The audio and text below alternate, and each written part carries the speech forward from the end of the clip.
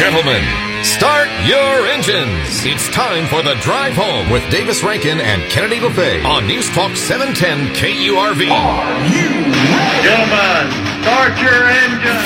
Fire it up. Let's drive them crazy. Once you get in that car, we are going all the way. The Drive Home with Davis Rankin and Kennedy LaFave with special guests and in-depth discussions on topics important to you. Call in with your comments or questions at 1-800-580-8255. That's 1-800-580-TALK. And now, buckle up for the Drive Home with Davis Rankin and Kennedy LaFave. Thank you for joining us. Thank you for staying with us. I'm Davis Rankin along with Kennedy LaFave.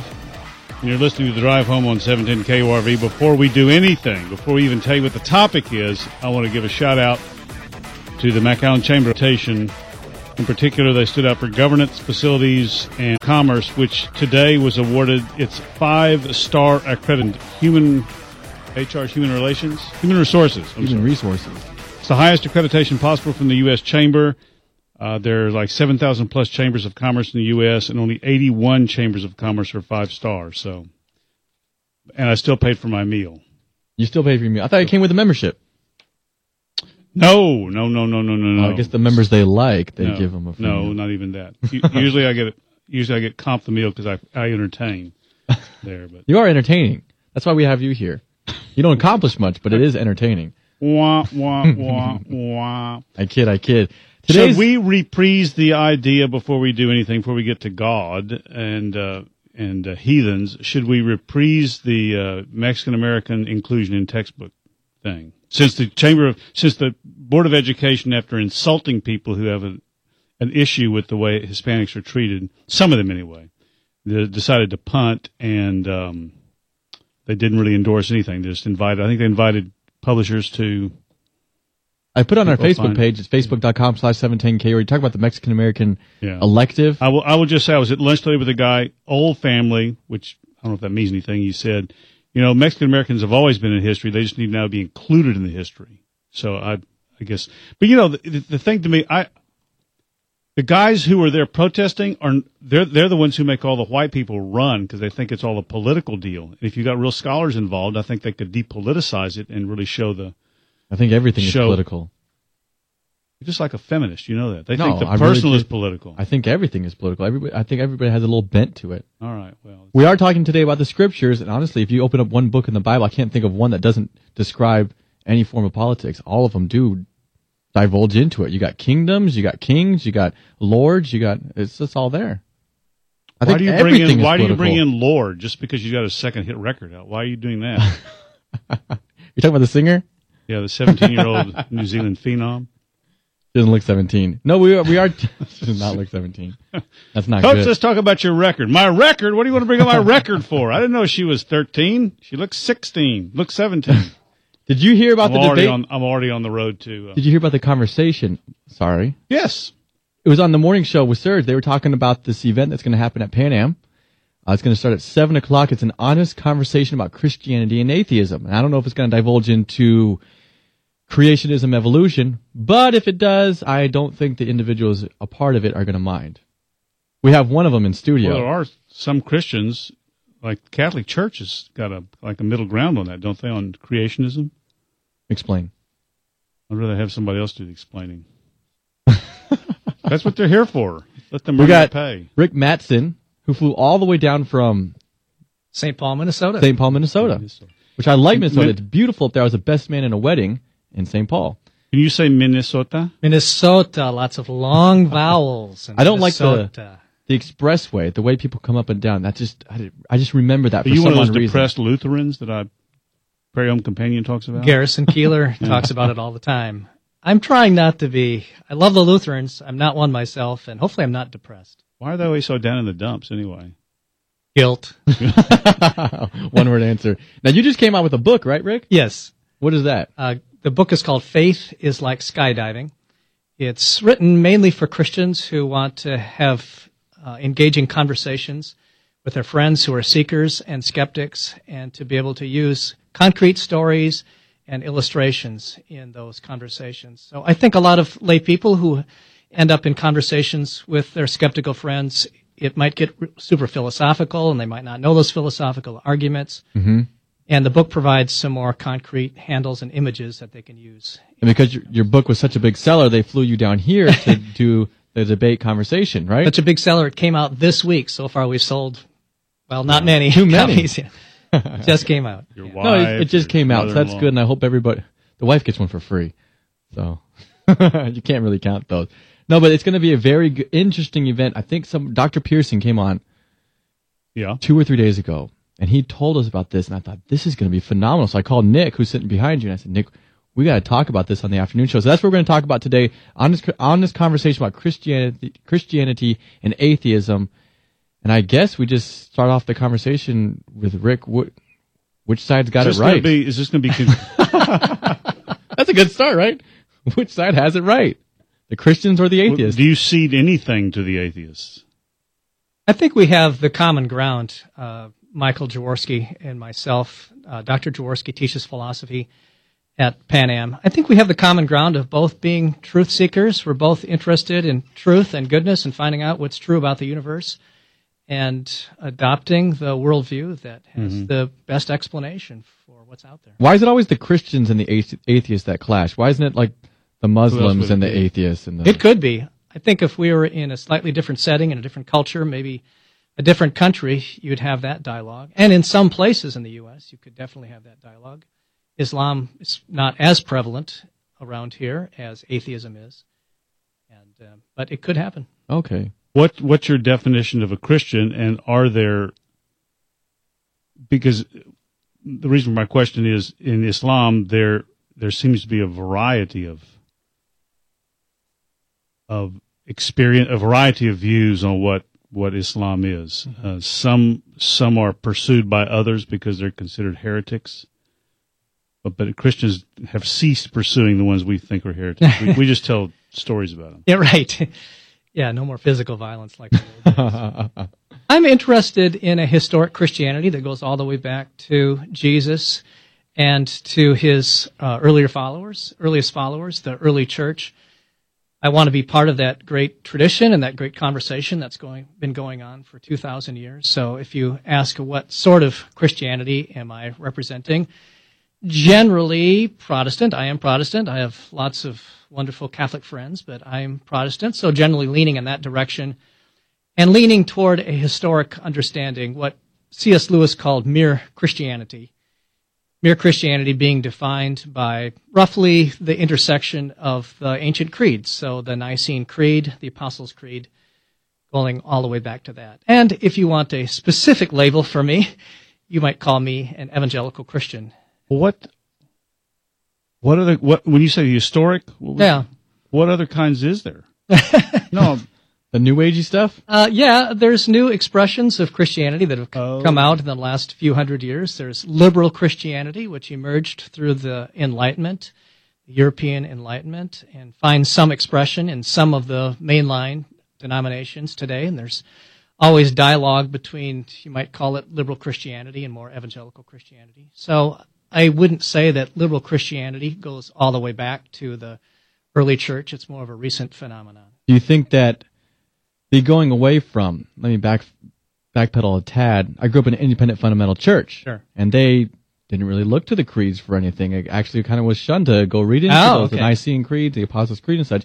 Now the church that I go to, they love the classics, and it gives me a deeper understanding of the ministry. It gives me a deeper understanding of the scriptures. It gives me a deeper understanding of all that. So I don't understand why it was taken away. But having experienced that, do you think the growth of different denominations, different understandings, interpretations is ultimately good for Christianity as a whole, or it's weakening the understanding that the normal man would, I guess, take from looking at the church? Right. Wow, you're throwing me all these softballs, all these easy questions. I think there's a bit of both. I do think the fracturing of Christianity overall is not helpful. We divide, and then we subdivide, and we subdivide the subdivisions, all in the name of chasing down a more pure strain of the faith. And I think overall that seems counterproductive to me. Perhaps the good parts of it is that along the way, certain denominations, expressions of faith might miss something. And so other denominations come along and help us round out the picture a little bit more. And if we stay in constructive dialogue with those other traditions, our own view of the faith can be expanded, maybe beyond what we find in our own local church. What are your thoughts on when you got invited to have an honest conversation against an atheist? Is it something that's out of the normal for you, or something that I guess you do all the time? I do a ton of traveling for InterVarsity, so I'll be at 25 different campuses this year. I'm on the road half the time during the school year. I do week-long campus missions at different schools, and sometimes I'm just there for a day or two, but often I encounter and meet up with atheists. Sometimes we do public dialogues. Sometimes it's just sitting around the student union. There might be a dozen students listening to our dialogue. Recently at University of Minnesota Duluth, we had what we called a debate, where this is billed as a conversation, a little friendlier overtones to it. That was a true debate. Really enjoyed my time doing that debate there with another atheist philosophy professor. And so doing it this week, I think pretty much stands in line with what I do during my travels on the road. It's very much what I like doing. I've always had a ton of atheist friends. I like interacting with them. I think I have something to say to them, something to share with them. Mm-hmm. But I'm also very willing to listen to them as well. And that's the kind of dialogue I appreciate. I get the impression from news accounts that while many people in this country, the overwhelming majority, say that they believe in God, that doesn't really mean anything. I'm not sure what God I'm not picking. I remember when Prince was real hot. He had a lot of very sexually loaded lyrics, and he was thanking God on the album notes and liner notes. Really, which God is that? Yeah.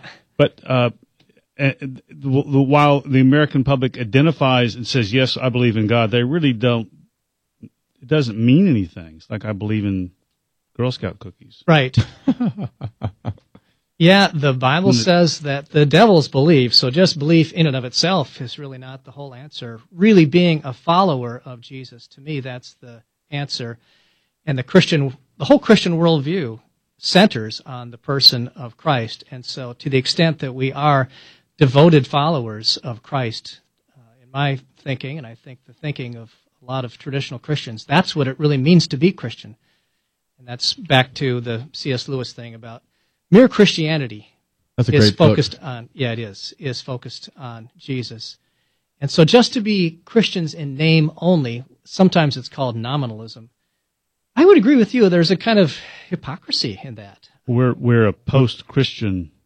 It's a Christianity that doesn't bite. Yeah, right? More and more we're becoming a post-Christian society. Hold on, we got to take a short break. We'll continue the conversation just a tad. 1-800-580. When do we get the atheist on?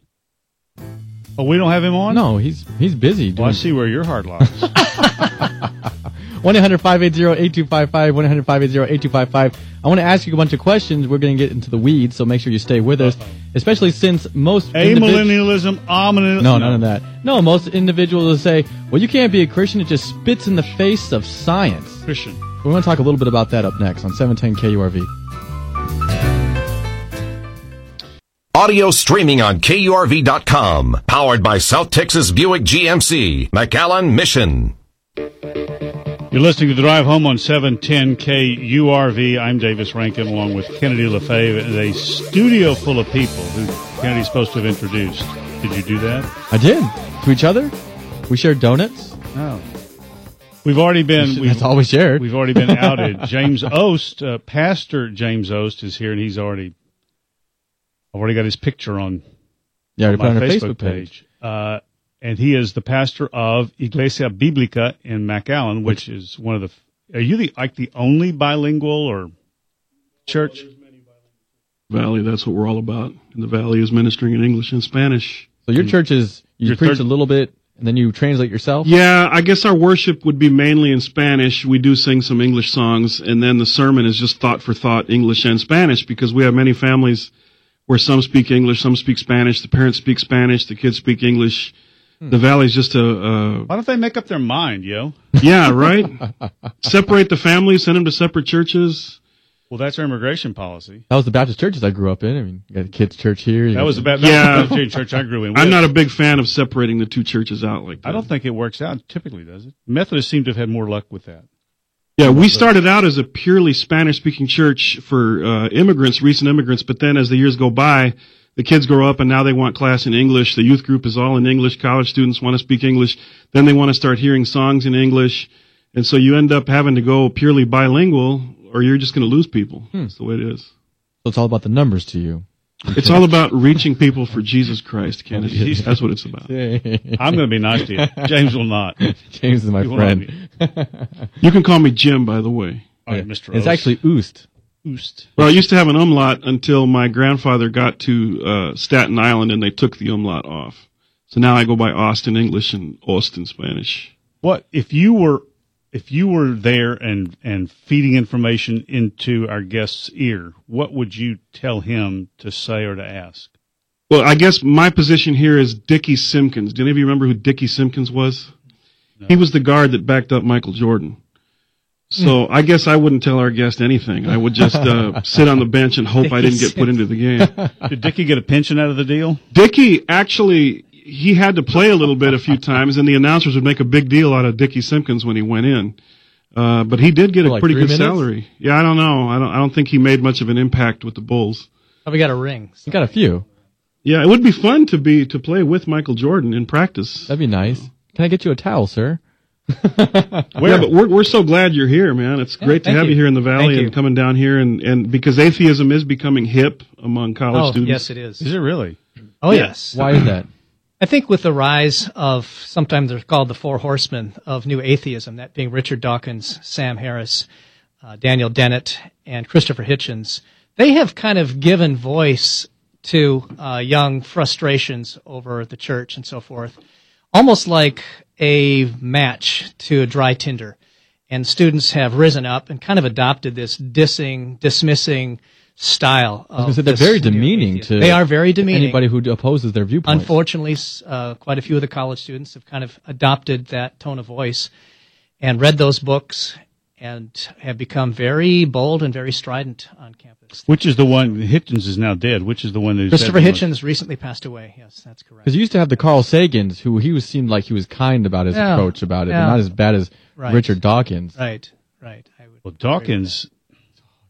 Tell people who Dawkins is, because, and I don't mean this. There's a something in debate now called the Nazi default. All right wingers are always referring to.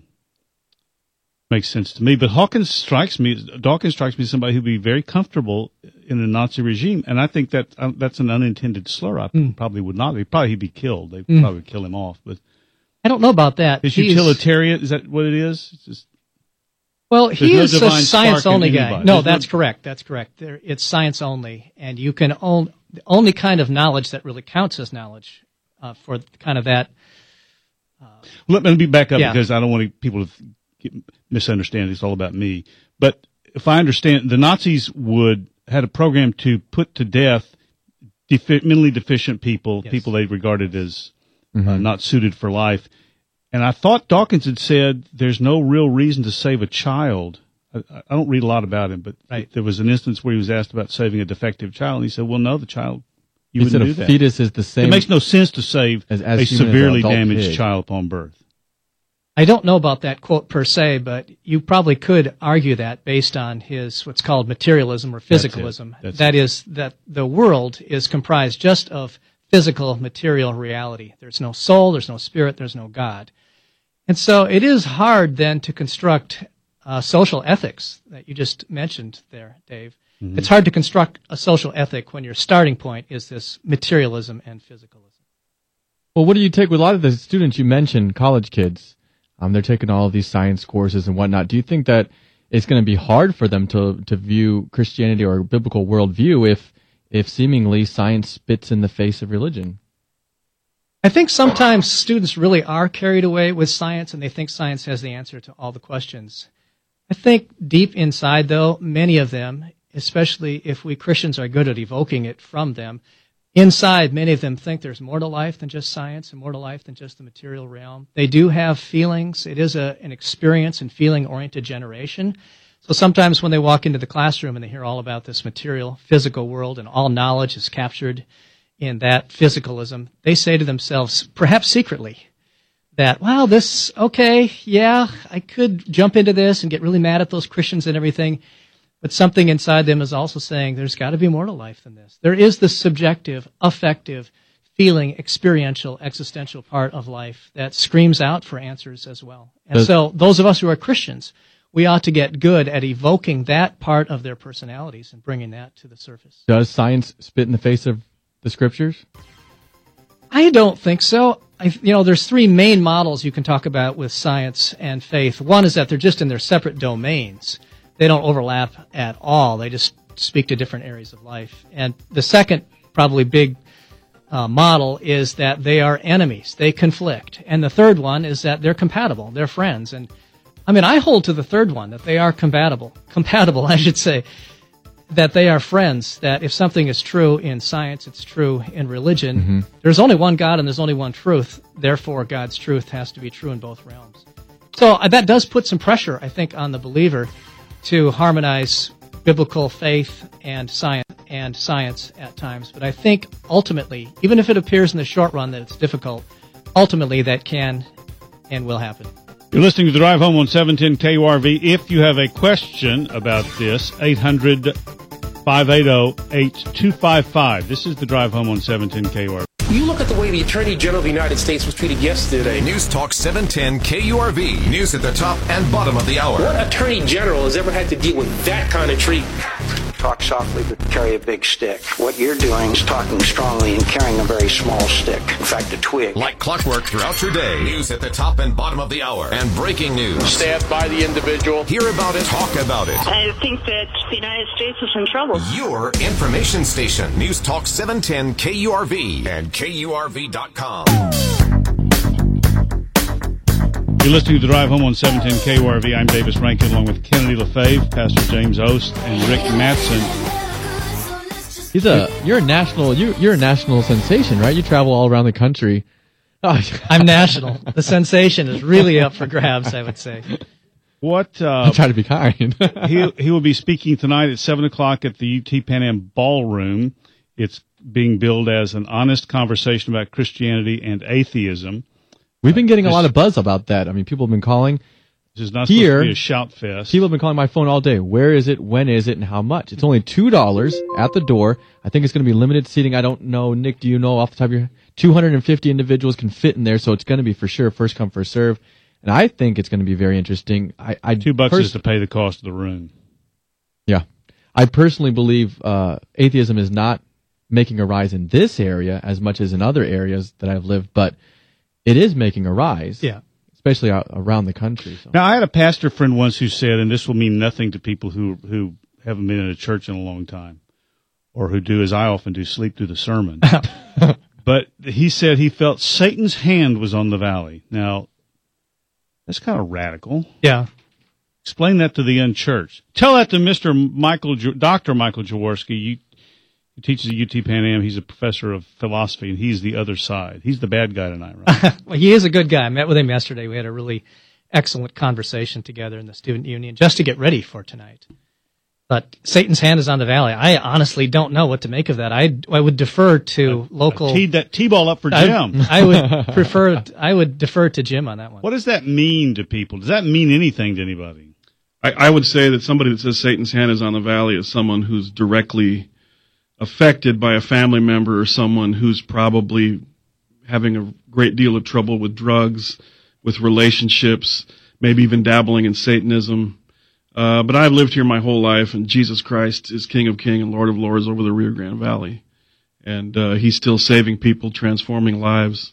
And if you're struggling with maybe some kind of curandero, or you're afraid of some kind of polvo or dust or curse, Jesus Christ can break that curse instantly, and you don't have to fear that at all. He died on the cross, rose from the dead. We don't fear Satan. We don't fear any spells of any witchcraft. Translate for the Anglos in the audience, curanderos. Yeah, there's in Mexico there are people, they go to the church to do some religious duties, and then if they really need to get something done, they go to what's known as a curandero or a witch doctor, and he gives them like magic dust and potions and curses. And some people get terrified if they feel like they've been under a curse from one of these people. 2014 they do that? Oh, yes. So it's very real to them, and it's a real fear. But there's no need to live under that fear, because Jesus Christ conquered death, conquered hell, conquered Satan. So we believe that you can find freedom and transformation by the blood of Jesus. And so you call on Jesus, and you'll be free from fear. Well, what do you say to the individual who reads Richard Dawkins, who watches Bill Maher and all those guys, and they say, well, Jesus is just a guy in a book, and maybe he was a great teacher, just like Gandhi and all those other guys. I always wonder, how do they know he was a great teacher? If they look at the Bible as, and I don't know what they say, you would know better, Mr. Mattson, but if they say the Bible is made up or was done by man, otherwise we can't believe it, then how can they claim then, if they do, that he was a great teacher? They have impeached themselves. That is a logical trap, I would say. If you are saying that Jesus was just a great teacher, but he wasn't the Son of God, he taught himself that he was the Son of God. Therefore, he wasn't a great teacher because he would have been lying about himself. Mm-hmm. So I think you nailed it right there. We lock up those people now who claim to be God. Yeah. Someone's talking to them. Right, yes. Well, that doesn't mean that God didn't visit us at least once in human history, that being through the person of Jesus. Is the assault on Christianity a new thing? Is there an assault? Is there an assault? I think so. The new styled atheism is much more aggressive than the old, more philosophical atheism you saw maybe in the 20th century. Famous atheists like Antony Flew and J.L. Mackie, Kai Nielsen, a lot of others, they had respectful dialogue with Christian philosophers and theologians. These days, it's played out a lot more, not only in the political sphere, but kind of on college campuses. And the rhetoric has really been cranked up, and there's a lot of dissing on both sides. To what do you attribute that? These guys found their niche. Dawkins, Hitchens, Harris, and Dennett have found a niche that it was a vacuum. It was waiting to happen. Young people, not just young people, but a lot of young people, feeling frustration with the church, didn't know how to give voice to these things. And then these respected academics came along and gave voice to it.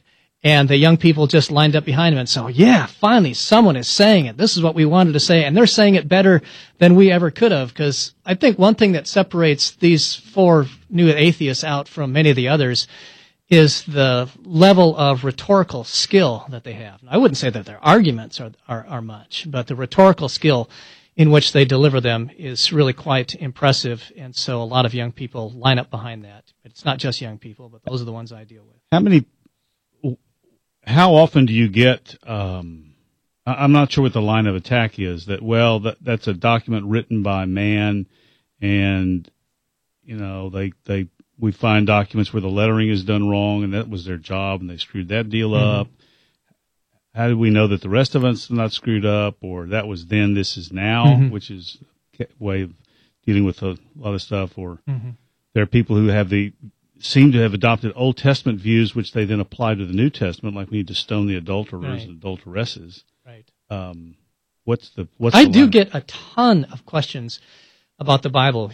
You might have mentioned before that we do these sessions called Stump the Chump, and students just sit for 60 or 90 minutes in dorm lounges and ask me questions, and I get zillions of those kinds of questions. So it does take a little time to tease it out. We may not have that time now, but if I could summarize, you have to go look at the historical documents of the New Testament and examine them with the same methods you would with any other historical document. And I can't read ancient Greek. No, but you Google Translate and you pop it up on your webpage. If they translate like the Spanish stuff I see, it's incomprehensible. No, I'm serious. People, they have to take it on faith that it's on his shoulders. It's on Jim O's shoulders. Sometimes it is up to pastors. But there's really good, accessible, quality, popularized literature out there about these sorts of questions. Lee Strobel is a great popularizer. So if someone wants to find out what real scholars think about these ancient documents, you could go read a book by Lee Strobel, The Case for Faith or The Case for Christ, and you'll see that Strobel interviews scholars, and then he helps just ordinary lay people understand what they're saying about these ancient documents. But what about everyman or people my age or younger who are the ones who are going to be the future of the country? What do you say to them when they look at the elites in academia, when they look at the elites in entertainment, they look at the elites when it comes to the biological sphere or the medical sphere or the all of science, and everything that they say is quite inconsistent with what's in the scriptures? Like, who do they believe, and why should they believe the Christian? Sure. I wouldn't say that's actually true, that all the elites are on the other side. could name a number of examples, but I'll just give one here, and that is Francis Collins is a leading scientist in the world. He was head of the Genome Project. He's a committed, born-again Christian, Bible-believing Christian. He has a really accessible website for lay people. I can't think of the name of it right now. But there are lots of Christians in academia. In fact, InterVarsity has a ministry called GFM, Grad Faculty Ministries, and we work with Christian faculty all over the country in secular institutions who are being a witness for Christ. In fact, there's a movement that goes around, Kennedy. It's called the Veritas Forum. And in the Veritas Forum, leading scholars in their fields band together and come to campuses. We had one at the University of Michigan last fall, where leading scholars in their fields, maybe 4 or 5 different fields, they gave lectures about integrating their faith and their learning, and these are people respected in their respective disciplines. So I wouldn't say that it's true necessarily that all of the top academics are not Christians. Some are. But maybe the second response is that I think you have to get back to who is the person of Jesus. If you're trying to decide, gosh, should I believe this high academic scholar over here who's an atheist, or this one who's a Christian, or this one who's a Muslim, or whatever, I think a way to bypass some of the scholarly wrangling is to go right to the text and to sit at Jim's church here and learn about Jesus and say to yourself in your heart of hearts, is Jesus actually the unique, revealed Son of God? And if he is, if God has visited us in the flesh, then we need to pay attention to him. And if he hasn't, then it's all up for grabs. What do you say to an individual who responds to that with, well, isn't that text just a Bronze Age text anyway? Just because something is old doesn't make it false. I think the Bible is a collection of texts that has really stood the test of time. Compare it to the writings of Plato or Thucydides or Aristotle or Herodotus or any of the ancient authors that are still read today. The Bible is really in that class. And if we think there is wisdom to be gained from reading Homer, well, Homer is, 3,000 years old almost. But a lot of bright people get a lot out of Homer and find wisdom there. I think the same is true of the Hebrew and Christian scriptures. What do you say to people who mock Christians this way? They say, "Oh, well, you guys believe in fairy tales like talking donkeys and talking snakes." Mm-hmm. What do you say to them? It is an ancient text, and I think we understand a lot of it. Some of it is going to be a little bit mysterious or seem a little weird to us 2,000 years later. I'm fine with that. I don't expect the scripture that was written maybe by Moses in 1300 BC or written by the apostles in the first century. I don't expect all of it to connect perfectly with the contemporary mindset. It is an ancient document written to ancient people in an ancient context. And what I want to be about is the business of looking over the shoulder of the ancient writers and see what they intended for their local context. And then after I've done that work with the help of scholars, then I say, well, what might that mean for today? And I think that gets us past some of these difficult passages.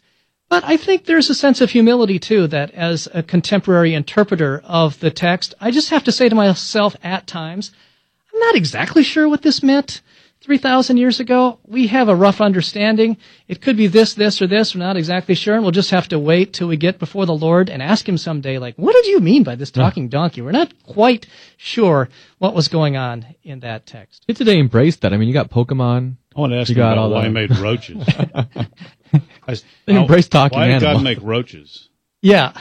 Why didn't he make roaches? Why wouldn't he? They're nasty. Hey, if I'm finite and he's infinite, by definition, there are going to be some mysteries. My question for God is going to be, why in the country of China don't they have American food buffets? Seems like it'd be only fair, right? Yeah. On that note, let's take a short break. Let me do this. InterVarsity and the UTPA Religious Studies program are hosting tonight our guest, Rick Mattson, and UTPA's own Dr. Michael Jaworski, as they have a, quote, honest conversation about Christianity and atheism. UTPA Ballroom, 7 o'clock, cost you $2 at the door. That's only to defray the... I can't believe they're making them rent the hall. They are. All that local tax dollars. You're listening to 710 KURV.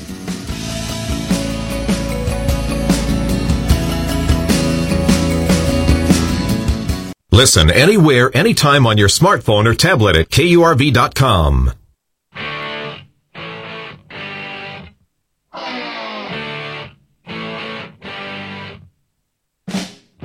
It's 4:53. Not a lot of time left with our guest who will be talking this evening. We call it a debate. We're not sure what's going to happen. They're promising an honest conversation about Christianity and atheism. Our guest, Rick Mattson, holds down the Christianity part of that. If it's an honest debate, why'd you pack your boxing gloves? I just don't understand. InterVarsity's National Apologetics Specialist, Philosophy of Religion. I can't read this. It's all smeared. Apologetics Specialist, and you have the philosophy. It says bringing in a Christian view. Okay, I'm sorry. It's fine. I have a degree in the philosophy of religion. Well, that makes it even better. Graduate degree. Yeah. Dr. Michael Jaworski, professor of philosophy at UT Pan Am, is going to hold down the atheist part of this. Now, let's not. I have one question. So you've met with the guy, yeah. And a friend I know who knows him. We know who teaches under Tom Pearson says he's a nice fella. Mm-hmm. Not going to be, doesn't anticipate shouting or anger. I wouldn't think, no. Coming across to punch you because you just can't stand it anymore. Well, it's like a 20 feet away distance, so I mean, it's going to take some time. Do you have any idea what his point of view is?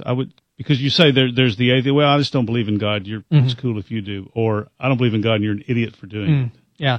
I think he's going to have some critiques of the Bible. He will say that the text has been changed or corrupted or wasn't written accurately in the first place to the events either of the life of Israel in the Old Testament or the life of Jesus in the New Testament. So those are some of the things. Is the criticism it was like Shakespeare? He wrote it to suck up to. I'm being serious. That it was written to make a political point as much as anything. I think at times he would say that yes, there are political motivations in the Scriptures, and that the Scriptures can't be trusted to give us either accurate history or any truth about God. So I think he'll pursue those sorts of lines tonight. He might get into science and faith. He's more of a philosopher than a scientist. There seems to be a drum on the left that's beating for how silly it is, and I'm not sure which they're talking about, but that the two are essentially incompatible. And if you believe, if you're a creationist, you're a per se idiot. Yeah. Fool. Yeah. And I don't know if this is an MSNBC enthusiasm or what. Sometimes it's called a God of the gaps, that atheists think Christians have these grand explanations for things that are unexplainable, but as soon as science comes along and provides one of those explanations, then Christians get embarrassed and they slink over into the corner, only to come out later and give another explanation for a mystery in the universe, and then science advances there.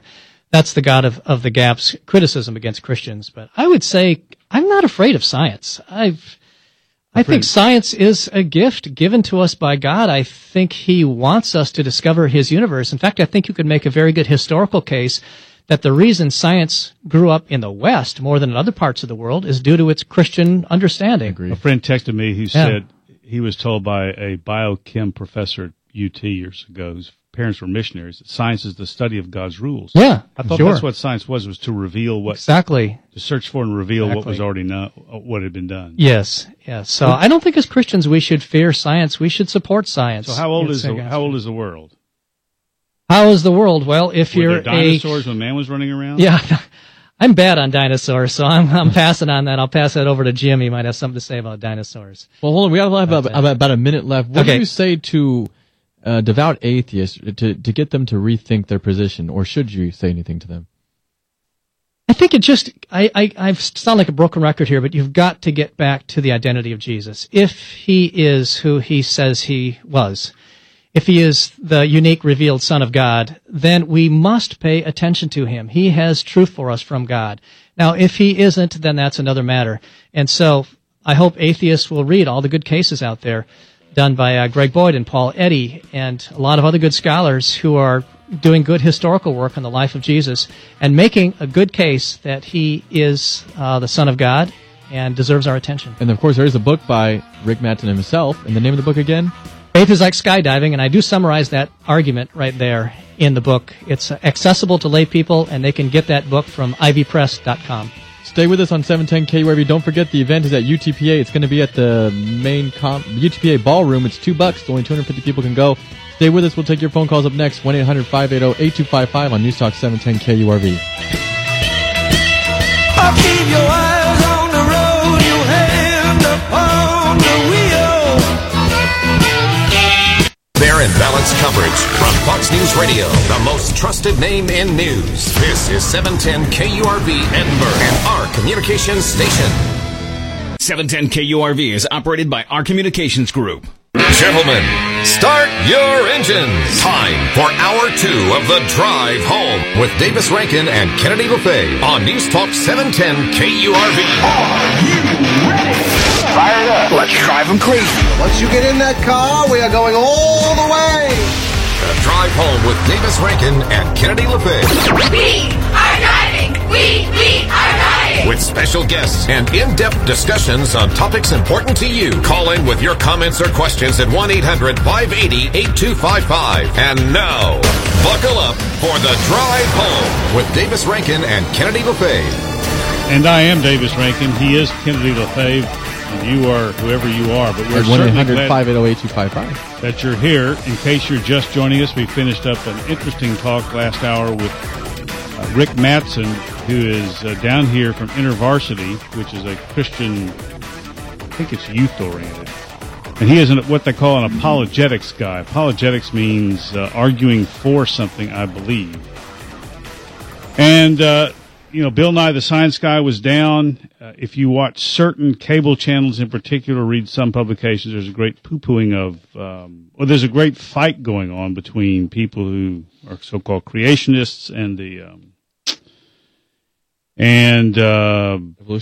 evolutionists, and the Texas Board of Education, and what are we going to teach our students, and all this kind of stuff. So there is this evening a conversation at 7. They're calling it a conversation about Christianity and atheism. I think because they want it to be civil. Or, well, they're going to advertise it that way, but the advertisements aren't always. Rick Mattson didn't strike me as somebody who'd fly off the handle. You mean you never know, right? Yeah, you never know. Those are the guys you least expect, right? Right. No one expects the Spanish Inquisition. Nobody. Do you expect the Spanish Inquisition to come through the door? Nope. So wouldn't you be surprised if some guys in red came in through the door? You'd just be shocked. I would be for a second or two. UTPA Ballroom at 7 o'clock tonight. There's a $2 charge because we all know Christians are greedy and they're going to go out for beer afterwards. No, they have to pay the school for the rent of the room, for the rent of the hall. Who was Jim Ost, who is the pastor of Iglesia Biblica, can tell me, who was the New York columnist whose final column was thank you, goodbye and thank you for the rent of the hall? You remember that? I don't know. You don't? Well, okay. Jim doesn't want to play. We need to get your microphone turned on. It was Jimmy Breslin, I think. Am I on now? Yes. Yeah, I didn't know the answer to that, but if you'd given me a chance, I could have Googled it and looked really smart. Could have. So what do we say now? Let's say now. Let's have people call. We got Scott on the line. 1-800-580-8255. Well, that's a start. 1-800-580-8255. One of these so-called proofs of God is, at least I hear pastors say this, is that everybody really knows there's a God. Everybody knows that. They may not know there's a pope, or I'm not sure what they think about all that stuff, but they know there's a God. They look at creation and they go, oh, it's so pretty. And so that lets them know that didn't just happen. The reason that makes sense is because you don't come across a watch in the parking lot and say, look what nature do. You know what I mean? No, somebody had to make that watch. There had to be a watchmaker. And it's just as asinine to look up at the sky and the stars and the tides coming in and out and bees pollinating and say, look, that just happened from chaotic gases smashing together, and it just doesn't make any sense to a logical mind. I didn't realize that is an argument against creation, against evolution. Correct. I never thought about it till just macro evolution. Well, see, I believe in things like, I'll give you the example. A doctor says American Indians, Native Americans, have larger stomachs than the rest of us. Well, why is that? Because in the years of feast and famine, the ones who managed to survive were those who had just enough nutrition to survive. The guys with the biggest guts, the biggest stomachs. So over time, those are the guys who reproduced. Makes sense to me. Now, does that fly in the face of God? No, I don't think so. But I've just never could understand people who really say we bubbled up from gases. I just never understood that. I don't know how you can have something that's non-intelligent that seemed to me as big produce intelligence. There just doesn't make any sense to me. How you could have an unintelligent gas somehow produce a thinking and reasoning being. My thoughts on evolution is whenever they do backlash towards me thinking that I believe in supernatural events or supernatural power, I think, well, when you look at evolution in the books, it's more than one supernatural event. It's one after another, from nothing to an amoeba to something to another kind, from one kind to another kind. It's just an endless bit of supernatural events that finally just ceased to exist. I was watching a documentary on Netflix. It's about dogs. Just why? Because we have a dog. And I thought, is this after you made it through all the Breaking Bad episodes? Yeah. Finally? Beautiful season. Beautiful episode. This was when he came back from baby class and he was so appalled about what was going to happen. He just can't. He has to watch. He can't turn his eyes. They were talking about dogs, and they were talking about the creation of dogs, saying man's greatest creation is the canine. Saying 200 years ago, there was only a handful of breeds. Why does my dog keep chewing everything up? He's chewed up 3 pairs of my shoes. Because you're is a bad that owner. God or is that the devil? You're a bad owner. You're a bad disciplinarian. That's not on me. That's on you. No, but I was watching the video, and he's saying man's greatest creation is the canine. 200 or 300 years ago, there was only a handful of breeds. And the last, ever since, the United States of America, before the U.S. and England, that is one thing that man wanted, was the best friend. They wanted certain breeds for certain events, certain jobs. You had the hunters, you had the watchdogs, you had ones that were for police units, you had ones companionship, ones in your purse, ones in your pocket, you name it. In the last couple hundred years, there are hundreds, if not thousands, of breeds of dogs. But when I looked at that, when that guy was saying, I thought, wow, man and his ingenuity, the best and brightest minds, and they're mixing all these different breeds to create what we know today. There's a breed for every single human being. They never once made a canine into a feline. They never once made a canine into a reptile.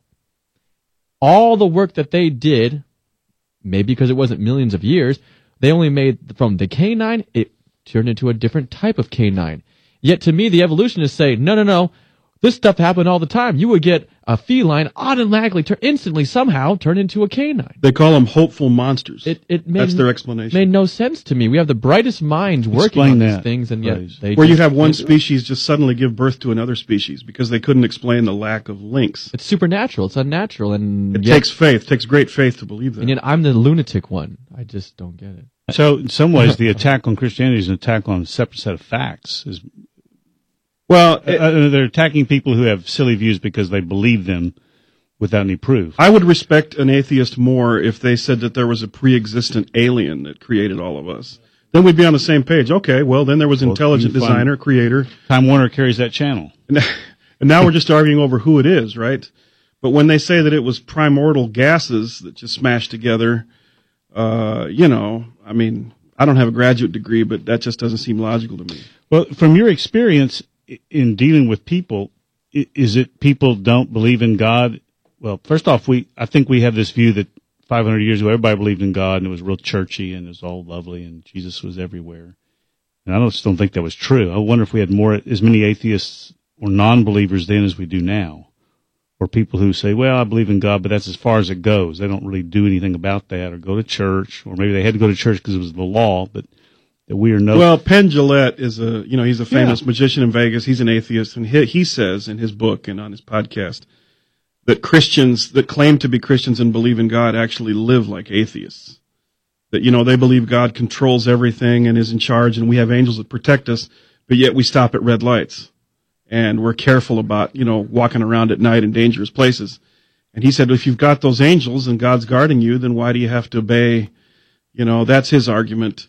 And I think there are some Christians who do behave like atheists. They live their lives, as if God's really not watching them. I've had dark nights of the soul where I've questioned things too, but what I always come back to is, look, if it's not Jesus, then who is it? If it's not Jesus Christ, King of Kings and Lord of Lords, then who am I going to worship and who am I going to follow?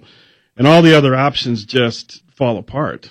I mean, they don't stand up, including atheism. Atheism's a hopeless, wretched, sad philosophy because it leaves you with no purpose and no destiny and no reason. It just leaves you with all your reactions are just chemical reactions. We have a listener and sometime caller who is both a window washer and a surfer. He's on the line. I have no idea what he's going to answer. He sounds more interesting than us. Scott, thanks for calling us on 710 KURV.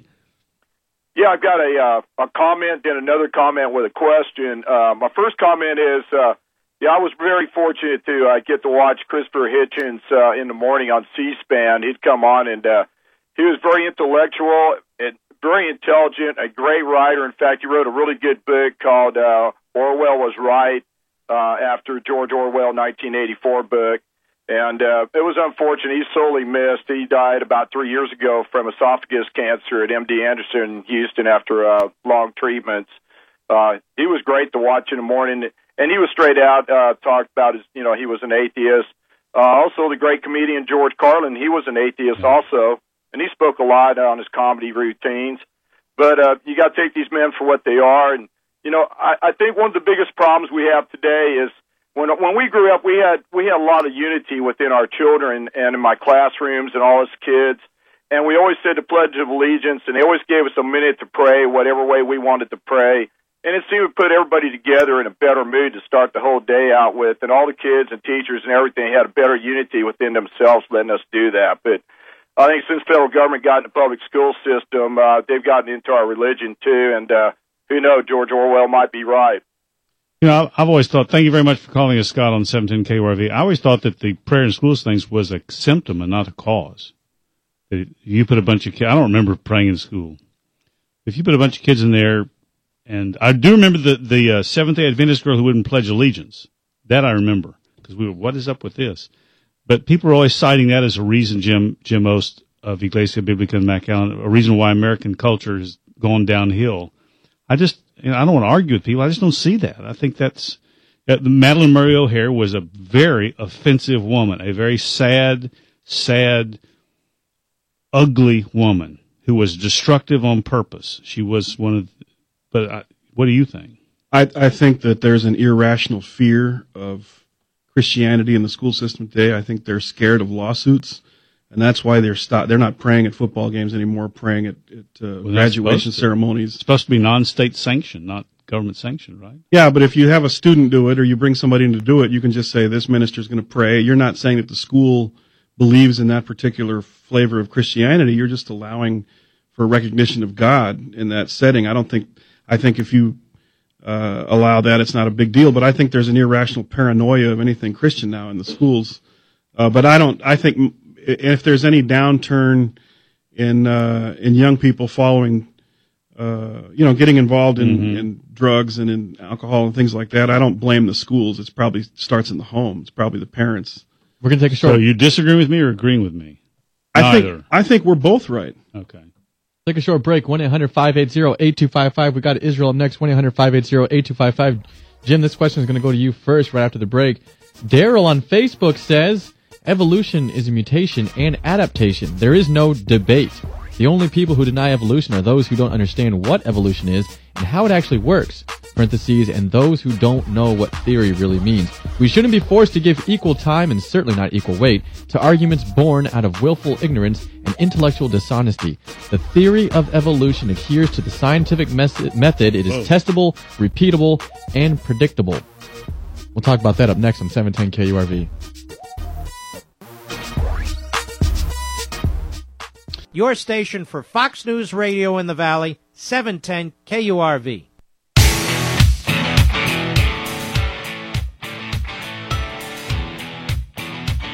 Jim Ost is our guest. He is in studio. He is longtime pastor of Iglesia Biblica, which is a bilingual church in McAllen. He is the son and grandson of pastors, and his father was a missionary to South Texas. Can we get Jim's mic on, please? For whatever reason, they wired this thing. People can't see. We're supposed to get cameras in here. Well, the other thing that shocked me, Davis, is I've never been in your studio here before. I've listened to a lot on the radio.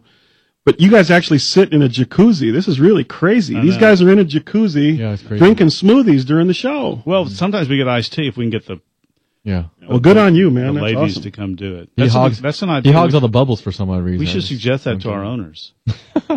I think they would look askance at that. So before we get... So do we have any more? Israel and Amado, what do you say to this guy, Daryl, on Facebook, who says the theory of evolution adheres to scientific method. It is testable, repeatable, and predictable. Creationism and intelligent design do not. I'm sorry, but that's mistaken. How can you scientifically test evolution? It just doesn't work like that. That's why it's a theory.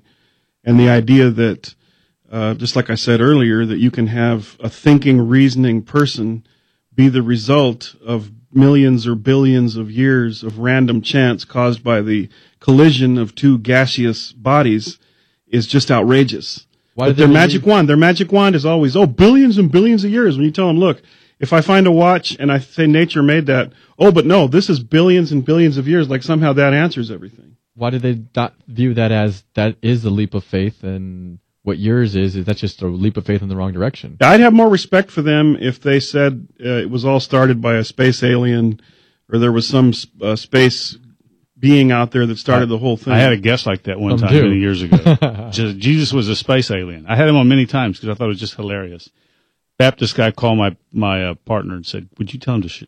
So I had to quit interviewing this guy. Now, what his proof was, I don't know, but I haven't heard that one. Well, there's a lot of there is a lot of stuff on, and I don't watch them, but there's a whole subset of people who think that we came from aliens, right? Or that some of the great mysteries of the world are alien leftovers. The Nazca lines are done. Well, we have aliens. Somebody here at the table that has heard about that. Why don't you go ahead and share your theory? He is himself an alien?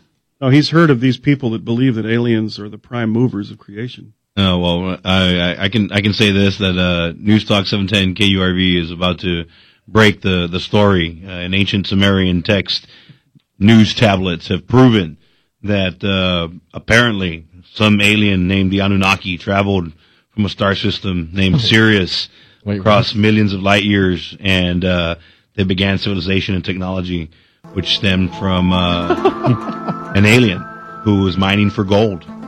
Of course, though, when the aliens speak amongst themselves, they themselves recognize that there was a God, and they shouldn't be doing what they were doing. They feared Where is this from? It's actually a crazy book of a series of books. There was a gentleman called, oh my gosh, he was from this. If you hadn't asked me, I would have told him. Know. Yeah, he's from Eric Van Doniken, actually in the late 60s, came across with a series called Chariot of the Gods. And then there is a gentleman which was a linguist, which was, go ahead, say it there. You remember? Zechariah Sitchin. Zechariah Sitchin actually created a series of books called The Earth Chronicles that came across in the late 70s, and he breaks down this entire series. At the end of the day, though, you probably have a better chance of saying, you know what, I really want to make a leap of faith and just believe in aliens. And that series was written, dovetailed exactly with when LSD became popular in the United States. Actually, you know what? Yeah. This is just great. That's why they invented the internet. I was at a time when I was fascinated by this stuff, but then I digress. Became an adult. When you didn't have a girlfriend and you lived in your dad's basement, that's when you were fascinated by it? Israel, thank you for calling 710 KURV. What's your comment or question? My question is, for you guys are talking about evolution and stuff like that. I do know that there are some Christians, they call themselves theistic evolutionists, which is basically they believe in evolution, but that God was guiding it. To the pastor, what are your thoughts on theistic evolution? And I do have another question after that. So okay, Israel. I believe the Bible in the book of Genesis tells us how God created the earth and the universe, and I believe that's how it happened. Now, I know there are some Christians that believe that God used evolution to bring everything into being, but I don't believe that that's what Genesis teaches us. And since I believe the Bible is an accurate history, I'm going to go ahead and go with the Bible on that. So he just went kaboom and everything was there. He spoke and things were created. Go ahead, Israel. Okay. What's your next question? Well, no, that's actually I agree with that. I actually when I was in college, I came across not evolution for the first time, but it was really thrown in our face, and I went to a couple philosophy classes, and the premise was always God is not real, and here's why. And so I actually for a time became not an atheist, but agnostic at best. But I did leave my faith of Christianity, and I began to pursue very agnostic, very liberal worldview. Mm-hmm. And then when I began to do a little digging, I actually I saw a video by Lee Strobel called "The Case for Christ," And he asked a lot of questions that I didn't have answers to, and so I began to say, well, I'm sure, scientists or my science professors would have the answers to these questions. And so I asked my science professors, like, where is the evidence for evolution?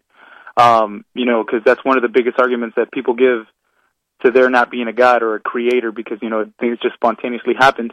And as he was telling me, he was giving claims. I noticed that he was making claims as evidence. So all he would say is, like, this happened and then this happened, and that's how we came to be. But then when I would ask, I was like, well, then how do we know this happened? They're like, well, it just...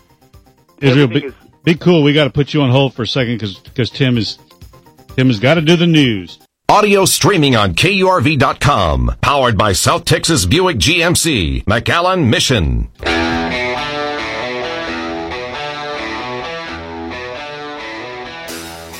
You're listening to The Drive Home on 710 KURV. We're talking about things eternal or things ephemeral, depending on your point of view.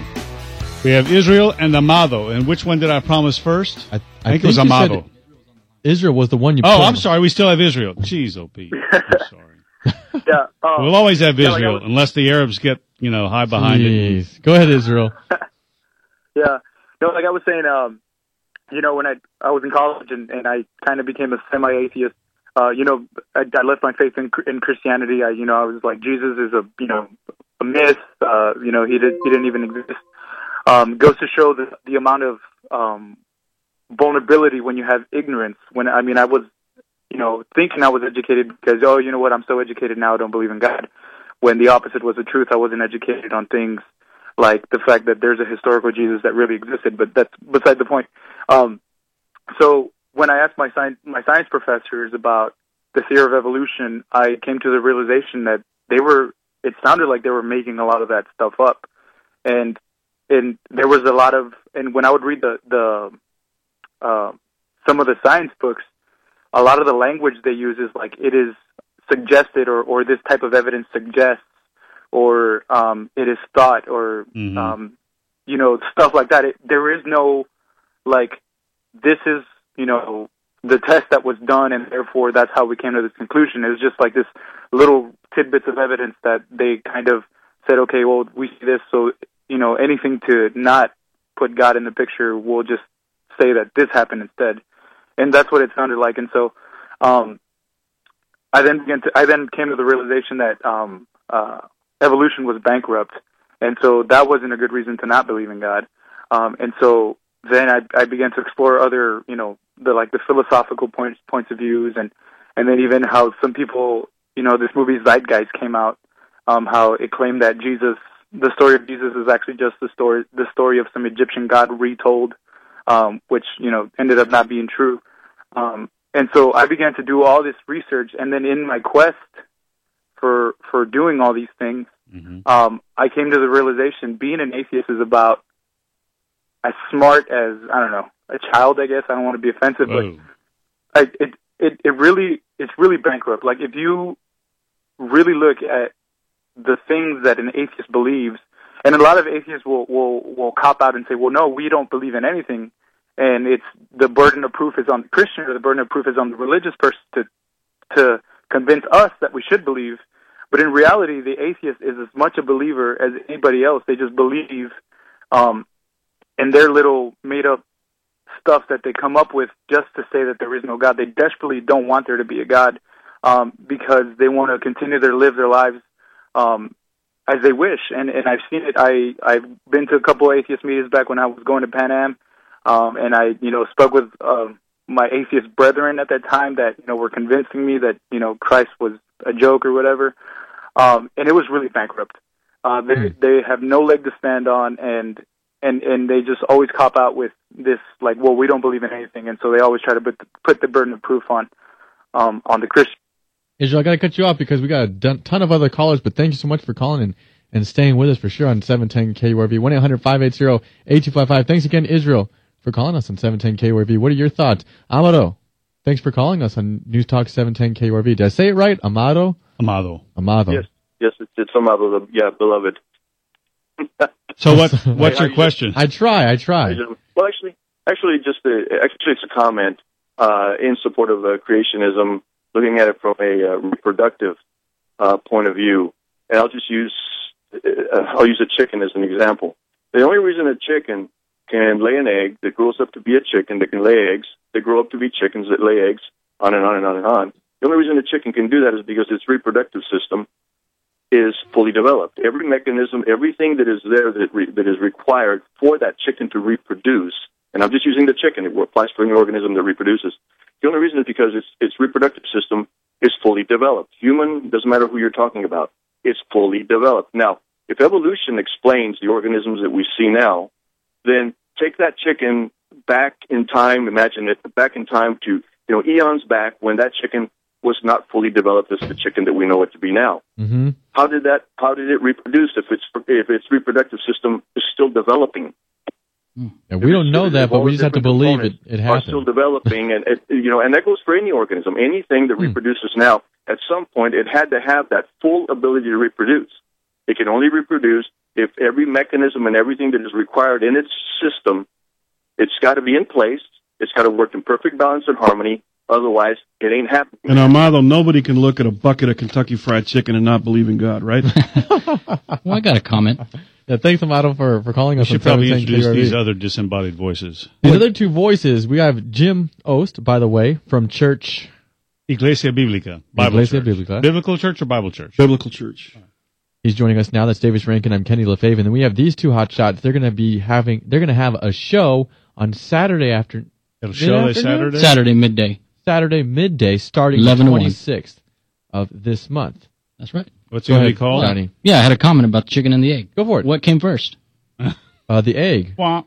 You walk the chicken. There had to be a chicken to sit on the egg. Yeah, no, the egg came first, but the chicken brought the egg. What's interesting is we're talking about. Of course, I know. Talking about evolution. You just order a chicken and an egg on the internet and just see which one gets to your house first. Well, it depends on if you have Amazon Prime or not. Well, if you buy it on eBay. Is this what the eternal quest for meaning in life has come down to? And this is not I'm not spurning it, but we're talking a lot about evolution. Is that what this is? Sure. Because the last guy here was talking about what's the meaning of life, right? Why do we exist? Is Jesus who he said he was? Yeah. Jim has said the same thing.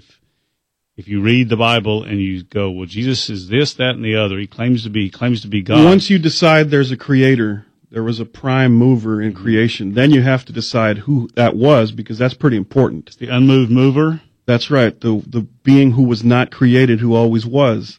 And then, hey, we better find out who that was, because that's pretty important. And then you do your research on that, and you find out he was a creator God, and then you further discover that he's a personal God who cares about you. And not only was he a personal God who cared about us, but he died for us. He doesn't know me. It's 2,000 years after the fact. Yeah, he certainly does, because according to a lot of evidence, we know that Jesus rose from the dead. Nobody could ever produce his body. If they could have produced his body, they could have done away with Christianity immediately, but nobody produced his body. There were a lot of eyewitnesses that saw him after he was dead. And so if Jesus rose from the dead, that verifies the stuff he said about himself. And then you still have to deal with all the hundreds of prophecies that the Old Testament made about Jesus thousands of years before his birth. This guy's a pretty important historical figure. And then if you get that far and you believe he rose from the dead, he's a very important historical figure. There were hundreds and hundreds of prophecies about him that came true. Then what did he actually have to say? That's probably pretty important. Well, the Jews are still waiting for this guy, right? They are, but Jesus said, I am the way, the truth, the life. No one comes to the Father except through me. And so, wow. So now Jesus is claiming to be the only way to God. And so we get to that trilemma that we were talking about a few minutes earlier, whether either he's a nutcase or he's a liar, which makes him a very bad man, or else he is who he claimed to be. And if he is who he claimed to be, that's a big deal. And now I either have to accept that or I have to reject that. That's how you get to Christianity. Right. One of the things we got callers. Robert, thanks for calling us on 710 KURV. Yes, Robert. Yeah, how you doing today? Doing good. What's up, Robert? Well, personal thought, I can't imagine going through life with that void in my life with not being believing in God. But there's 3 times that people find God if they're atheists or just people that just never gave a second thought to being religious. And one is when the doctor tells an individual that he's come down with something that only God could cure.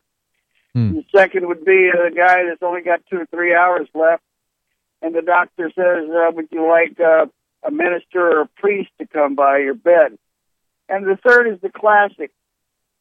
You're going to prison, and when you get there, the first thing you ask for is a Bible, or if you want protection, you'll ask for a Koran. You'll be protected by the Brotherhood, treated a little more gentle. Sounds like, which one are you? Which your evidence of which one of those? I'm the guy that I have no void in my life. I don't need a Bible.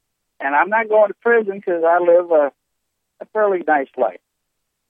I believe in God, and I just can't imagine somebody going through life without having faith. Yeah. Okay. I'm with you on that. Thank you very much for calling us here on 710 KURV. Juan, thanks a lot for calling us on News Talk 710 KURV. Go ahead. Hello? Hey, Juan.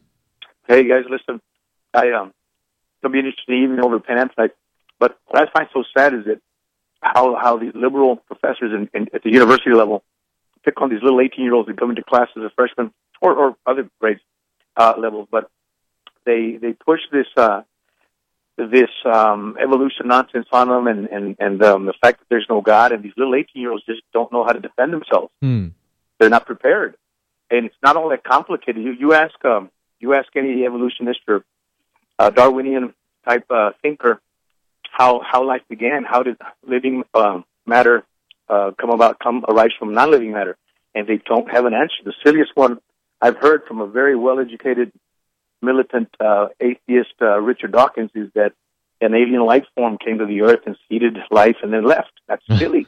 It takes more faith to believe that than we need that music again. Did he really believe that? That's what he said in an interview with Ben Stein, in that little documentary thing he put out, Expelled. He cornered him in an interview, and Dawkins' best response was that an alien civilization came to Earth, seeded life, and then left, and that's how it began, which is just nonsense. It takes more faith to believe in that than it does in the Genesis account. Yep, agree with you. Thanks a lot. Thanks a lot, Juan, for calling us on 710 KURV. Well, Jesus did say, "My kingdom is not of this world." So yes. Was Jesus an alien? He was a bit of an alien creature, looked at one way. So what else? We got to wrap it up because we got to flip the topic. We got Ricardo, Mike, and George. We'll try and get to you guys to stay with us on News Talk 710K. No? What? No, we have to do Muzak. All right. We don't have time for both, do we? Go to our Facebook page, facebook.com/710KURV. Let us know what you really think. Minus the profanities, please. Stay with us on 710 KURV.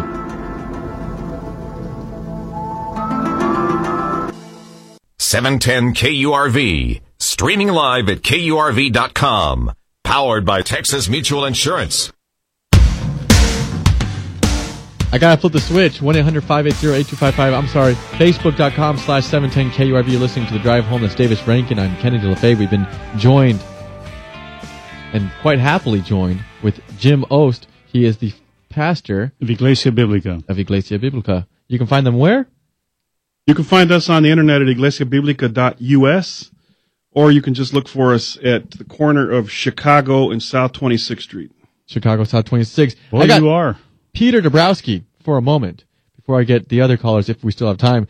Peter, thanks a lot for joining us on 710 KURV. I heard some good things. What's going on?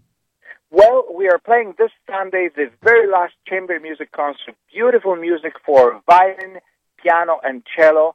The most intimate music you can imagine. Romantic music by two German composers, Mendelssohn and Brahms. 4 o'clock, Edinburgh City Auditorium.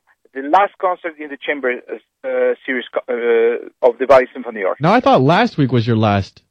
Well, that was the real symphony. That was the whole orchestra. This is a chamber, just 3 musicians, beautiful, wonderful, outstanding soloists. Yeah, that means you don't have to pay them as much, right? Exactly. That's it costs less to put on this concert. Actually, they cost much more. Where is this event going to be at again? Edinburgh City Auditorium in Edinburgh at 4 o'clock, 4 p.m. this Sunday. Fantastic program. Everybody will love it, and please come and enjoy it. Well, sounds good. Peter, thanks a lot for joining us on 710. I hope everybody attends. Joe, we got 1 minute left, right? Should I punch up anybody? I got George. Thanks a lot for calling us on 710 KURV. You literally have 40 seconds. Go ahead, George. Well, that's the most convoluted twisting of scientific evidence and work I've ever heard in my life. Which one? A simple example of evolution. How is it that bacteria are evolving to forms that are totally resistant to every antibiotic you have in minutes after they're administered? It's because they're evolving and changing. We're going to have to leave it at that. Go to our Facebook page, facebook.com/710KURV. George, thanks for calling us on 710. Come back tomorrow. We got Mark Levin up next. Let that guy sucker punch us and we'll go. What was he saying?